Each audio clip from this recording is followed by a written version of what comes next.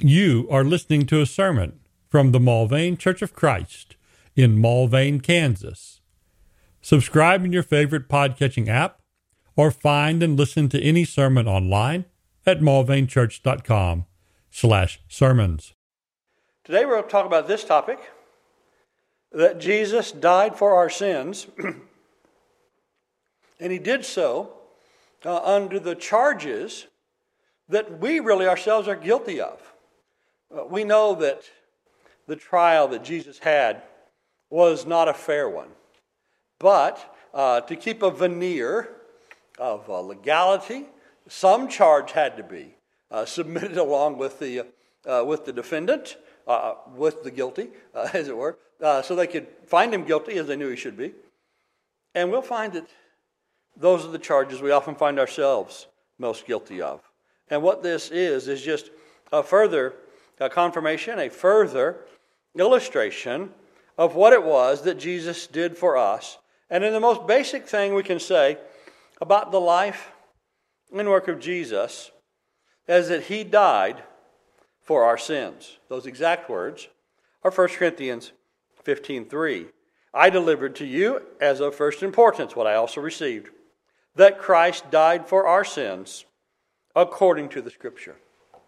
Christ died for our sins. I think for an audience like us today, those who have expressed faith in Jesus Christ, nearly all of us in the audience, who are of the age to do so have, we all recognize that that was necessary for us to do so, and the great benefit for us to do so, that he died for us in our sins, and we recognize that, is because our recognition of sin. There's a universality of sin. Paul said in Romans 3:9, we've already established that both Jews and Greeks, well, that's the whole world, the Jewish folks and the rest, they're all under sin. As it's written, there's none righteous, no, not one. There's no one who understands. There's no one who seeks for God. All have turned aside. Together they've become useless. There is none who does good. There is not even one. Now, that montage which goes on of scriptures from mostly Psalms and Isaiah, in each one of those cases, you might be able to say, in this context, this is one of those, where not all doesn't mean just every last single individual. For instance, we might talk about the corruption of the whole world before the flood. And yet, in that corruption of the whole world before the flood, what was there? Well, a singular exception. Right? And just because we say the word sinner doesn't mean we mean the sinner of here, the Romans 3:23, all have sinned and fallen short of the glory of God. We had a passage like that we talked about from John 9:31 in our Bible class this morning. Sometimes it's talking about a particular class of sinner. And so some of these passages in the original context were talking about the general population, talking about the general state of the world, not of every single particular member of it. But as Paul uses them, there's a reason why that he could use these passages, and of which there's so many, to talk about the state of the world or the state of society or the state of which the prophet spoke.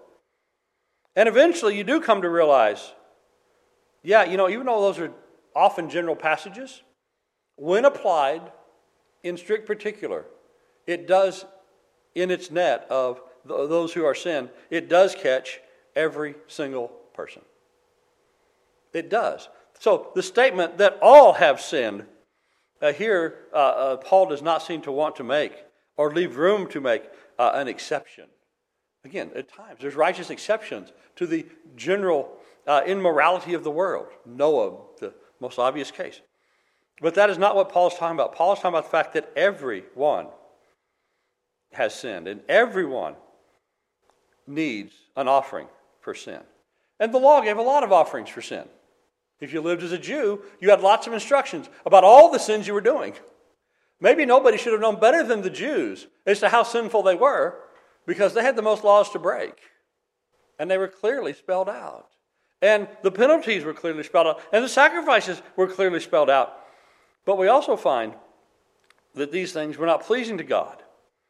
In Hebrews 9:22, we find that according to the law, one might almost say all things are cleansed with blood. Without the shedding of blood, there's no forgiveness. So yeah, the Jews should have known how sinful they were and how many offerings needed to make that right.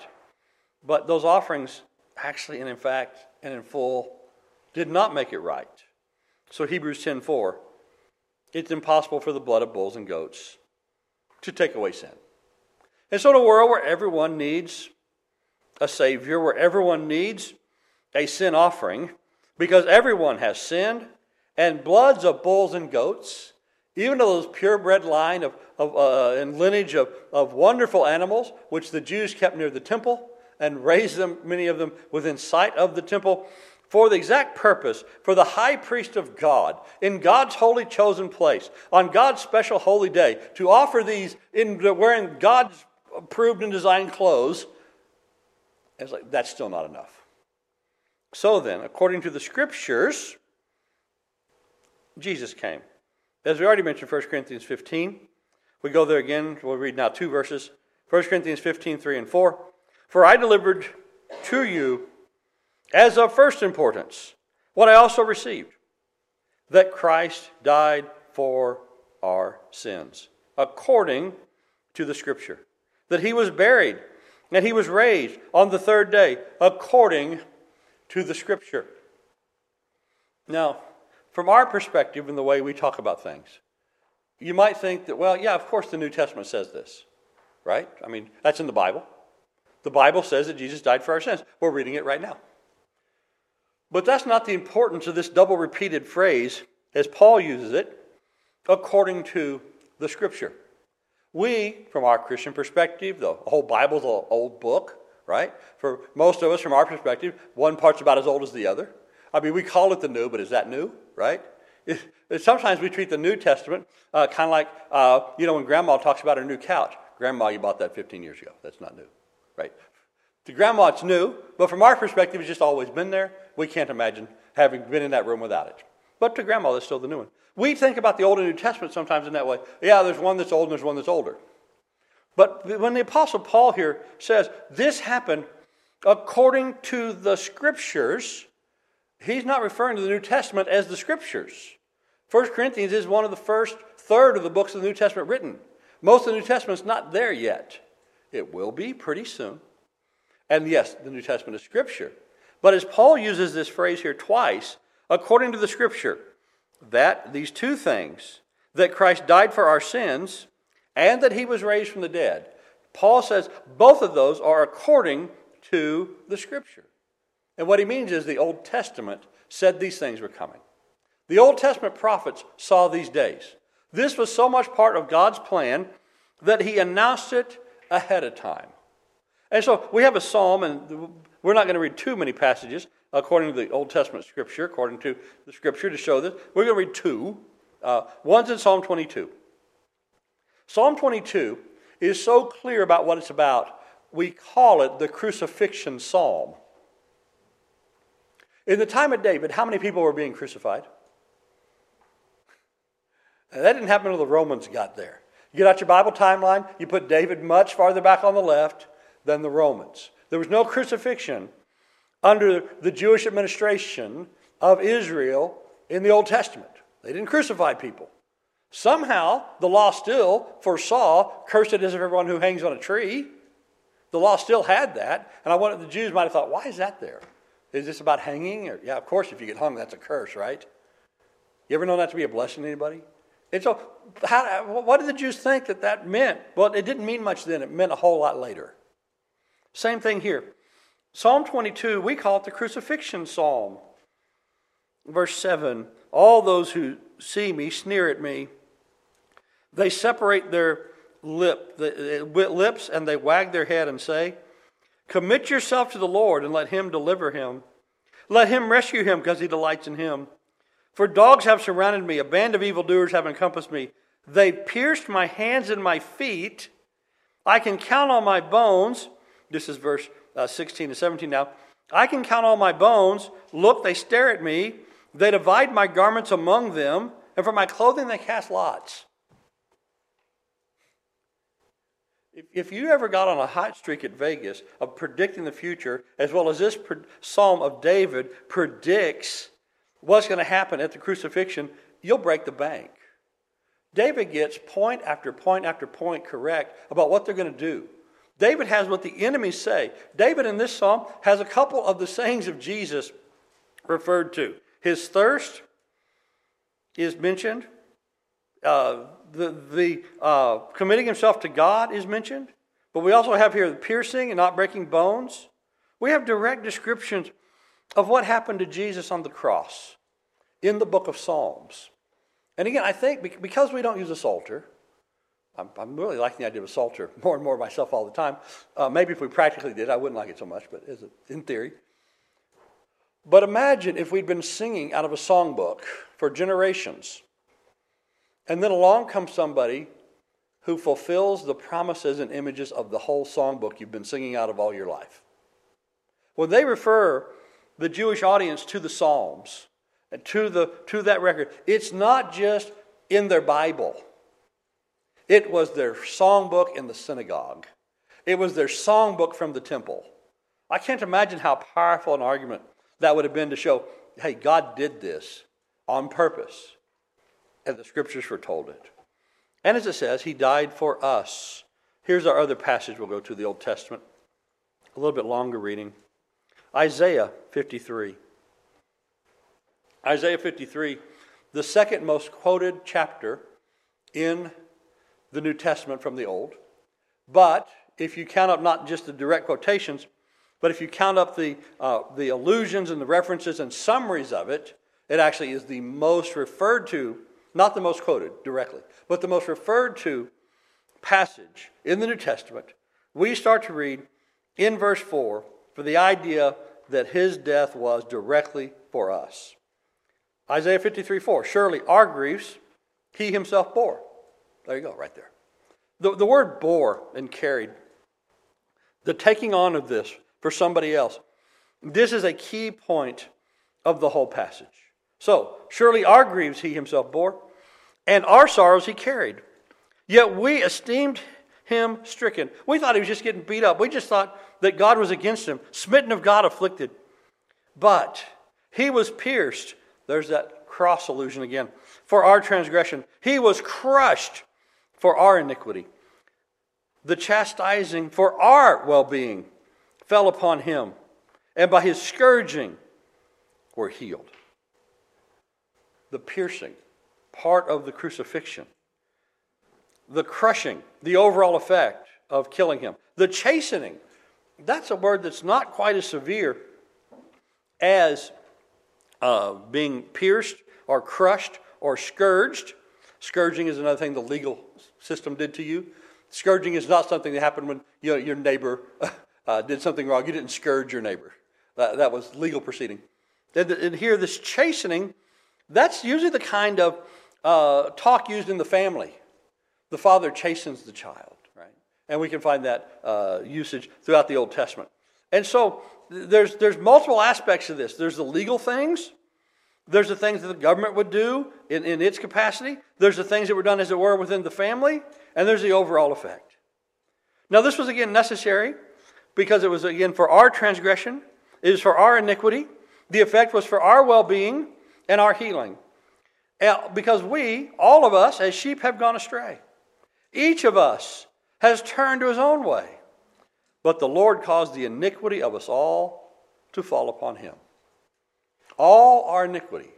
All of us who are straying. Every last sheep of this scattered flock, every last one of the iniquities of all of them went on to one. And so he was oppressed and he was afflicted. Yet he didn't open his mouth. He didn't argue against it. He didn't say, it's no fair you're blaming me. All you people are guilty and I'm the one taking the punishment. Imagine if Jesus would have argued that. He could have. He rightly, I guess, could have. But no, he was there knowing that it would come onto him. He went there to take these punishments. He didn't open his mouth. He didn't complain. Like a lamb led to slaughter. So all this whole group of sheep scattered over the hillside. One stays. One takes the blame. One gets taken to the slaughter. One gets sent in for the clipping at the shearer. And he didn't complain about it. He didn't open his mouth. By oppression and judgment, we'll talk about the terrible mock trial, fake trial, bad trial that he got. His judgment was taken away. And as for his generation, who considered that he was cut off from the land of the living for the transgression of my people, to whom the stroke was due? The people should have been punished for this. The people deserved it. He's the one who stood there and took it for the team. He took it for them all. That killed him. It crushed him. His grave was then assigned to wicked men, or with wicked men. Yet, he was with the rich in his death. So he would have been with they would have just thrown him, like all the other crucifixion victims, into a mass grave. That's where his body was headed. But then someone said, could we have the body, please? And Pilate gave it. And so he was buried with the rich, because he'd done no violence. Nor was there any deceit found in his mouth. And so, out of regard for what he had done, Pilate himself pronounces him several times innocent. Pilate himself, when a nice man, a respectful man, requests the body of this man condemned as a criminal, he said, yeah, you can have it. And they took him and gave him a proper burial. So they knew where the body was. So they knew when the body wasn't there. Verse 10. But the Lord was pleased to crush him. What does it say? Whole burnt offerings and sin offerings. God said, I don't desire those. But this, crushing, this one, God is pleased with. This was God's plan. It put him to grief. It was hard, because he would render himself the guilt offering. All those offerings that can't take away sin, here's the one that did. And now after his death is the hope. And for most of us, what hope is there in this world after death? It's not a lot. But for him, he will see his offspring. He will prolong his day. He's dead and you're prolonging his days? Can you imagine the Jews prior to Jesus in faith trying to figure this out? How would you have sorted through this? They knew this was about the Messiah. They knew there was a suffering servant coming. But how does this all fit together? Folks who don't know the history so well, folks who believe these theories about Deutero and Tertio and Quattro and 2nd and 3rd and 4th and 5th Isaiah, thinking that Isaiah was written many centuries after the purported time of Isaiah. And that is the general theory in liberal seminaries today. And you'll see it, Time Magazine, History Channel, if anybody still watches that, and the like. And there are people who think, well, this had to be written by Christians after the fact. This couldn't have been predictive. Except for the fact we have the great Isaiah scroll from the Dead Sea Scrolls, which is a copy of Isaiah from the time of Jesus. Except that we have the Septuagint translation translating these very words into Greek and preserving them at least 250 years before Jesus. Isaiah's been Isaiah for 700 years before Christ. When we read Isaiah, it's a very old book. And how do we figure this out? And so some, not understanding that history and integrity of the text, but believing these multiple later theories about the text, there are some people who actually think that Christians inserted this into Isaiah after the fact. They say some Christian wrote this. No Christian wrote this, but a believer did.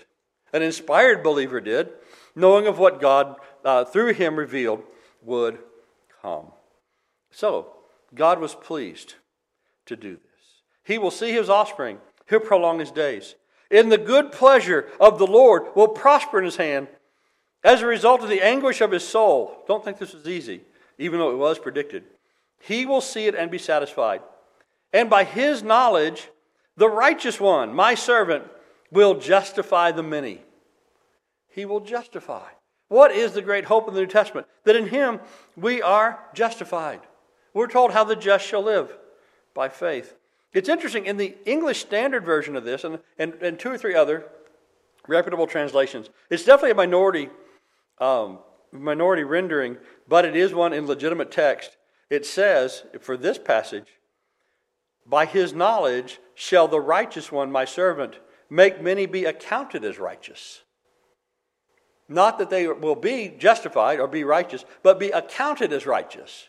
Which immediately makes us think of Romans 4 and verse 5, where faith is what? Counted or imputed as righteousness. And so Isaiah even sees this, that righteousness is given or accounted to, or as most translations say, these will be justified through this one, my servant, because or as he will bear their iniquities. What takes us to unrighteousness?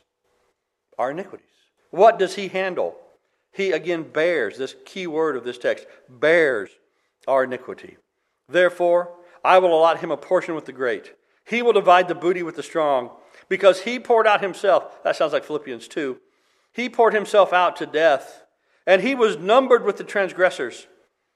But the gospel say crucified with a thief on the right and left. Yet, here's the key word again. He himself bore the sins of many and interceded for the transgressor. Father, forgive them. He sat on the cross. And so, some, from time to time, have called this section, and this is the highlight of it, but there's, from chapter 40 on, these servant songs, these messianic psalms. Some have called this section the gospel according to Isaiah. Because it is. This is the gospel according to the scriptures. Can you imagine the effectiveness of Christian preachers who believe this, who could go to Jewish people who had this book in their hands for generations past and say, let's turn to that page. Let's read that page. Could you preach Jesus from this text? This is the text the eunuch was reading when Philip came up and joined himself to the chariot, and he preached to him Jesus. So, Jesus died for our sins according to the scripture. He for us. As Matt led us in the song this morning, bearing shame and scoffing rude, in my place condemned he stood, sealed my pardon with his blood. Hallelujah, what a Savior. Then the next part about us. Guilty, vile, and helpless we, but spotless Lamb of God was he. Full atonement can it be. Hallelujah, what a Savior. We, guilty, vile, helpless, we, I think, end up doing the things he's charged with. As I said, there was charges. There were formal charges at his trial. The thin veneer of legality trying to be maintained, that they could say Jesus deserved to die. The Jews said he was guilty of blasphemy. That's why they wanted to kill him. Now, we really know, and Pilate knew they did it for envy, but the charge of which the Jews condemned him was blasphemy. This is Matthew 26. The high priest says to him, tell us, are you the Christ, the Son of God? He said, well, I've told you so, but I'll tell you now. You're not going to see the Son of Man. You will see the Son of Man seated at the right hand of the power and coming of the clouds of heaven. And Jesus is paraphrasing Daniel 9 there. He said, I'm the guy of Daniel 9. That's what Jesus says. Sometimes because we don't recognize that's a summary of Daniel 9, we don't recognize that Jesus is just saying, I'm the Son of Man. I'm the predicted one. And the high priest tears his clothes and acts like that's in the front. It's what he wanted him to say all along. He acts like he's offended. He said, this is blasphemy. And same effect as when Jesus had in the temple taught I and the Father are one. They picked up stones to stone him. There's a lot of things they put up with Jesus they didn't like. But it was the idea that he was making himself equal to God that made them crazy. And so on the charge of blasphemy, the Jews took him over to the Romans. The Romans didn't care much whether the Jews thought it was blasphemous or not. You know, because, the Romans, what did they know about the Jews? And I'm not sure why that's advancing on its own.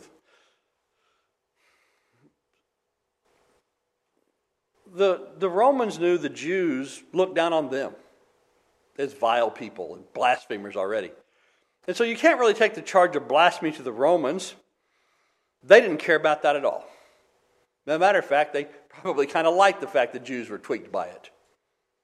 No, when they got over to the Romans, they have to say, he's treasonous. He's rebellious. He's a rival for your power. And they threatened Caesar, saying, if you don't convict him, then you're no friend of Caesar. Just about 2 years before the trial of Jesus, before Pontius Pilate, the man from history that we know was Pontius Pilate's benefactor. The Romans had these connections of who you knew and which party you're in, and they were real partisan about those things. We wouldn't understand anything about that kind of thing. But there was a guy who was like the leader of opposition. At first he wasn't. He was with the Caesar, but then he ended up becoming an opposition figure. And all of him and his political farm team, of which Pilate was part of, they were all suspect. After this guy, and we know his name was Lucius Salinius. Lucius Salinius got crossways, and then eventually he got all of his estate seized, and he got killed. And the charge was that he was an enemy of Caesar. And here is Pilate, who was a member of that political farm team, as it were, a member of that political party, where their leader had just gotten killed a couple of years before for this. And the Jews say, we know who you're with, and you need to prove to Caesar how loyal you are. And we're going to make sure Caesar knows how disloyal you are, just like your benefactor was, if you don't crucify this man. So if you don't crucify him, you are no friend of Caesar. And Pilate can't afford that. So even though his wife has said, hey, I had a dream and we ought not do anything with this fellow, even though Pilate twice said and Herod himself said, there's no guilt here. 7 times Jesus is pronounced innocent at the trial that will eventually condemn him, or set of trials. No, but to the Romans, the veneer of legality is here that he's treasonous, that he's rebellious. And then I think we have to look and see, aren't these really the charges against us? What are our great sins? What is the great sins of people? Oh, he's an adulterer. Oh, he curses too much. That guy, he's a drunk. That guy, he's this. That guy, he's that. But at the root of it, the great sins of men, where we overstep ourselves, where we go in the wrong direction, is when we blaspheme, when we don't rejoice in the things of God, but we rejoice in the things of men. And we are rebellious, and we follow not the direction of God, but the direction of others. Or because we're blasphemers who lift ourselves up so high, we follow our own way. What did Jeremiah say? It's not man's way to direct his steps. What do we do all the time? We try to direct our own steps. And who do we give the glory to when we do? And as long as it's going great, man, it's all on me. Of course, if it fails, it's all on you. It's all Matt's fault, right? That didn't work out because Matt. No, it's Jay all along. Jeremiah 17. Thus says the Lord, cursed is the man who trusts in mankind, who makes flesh his strength, and whose heart turns away from the Lord. There we are. That's us. That's humanity. But blessed is the man who trusts in the Lord, whose trust is the Lord. I will make him a tree planted by the water. I'll extend its roots by the stream, and he will not fear when the heat comes. But its leaves will be green, and will not be anxious in the year of drought, and not cease to yield fruit. But why don't we trust? Why do we trust in mankind? And why don't we trust in God? The trusting in God is obviously the best way.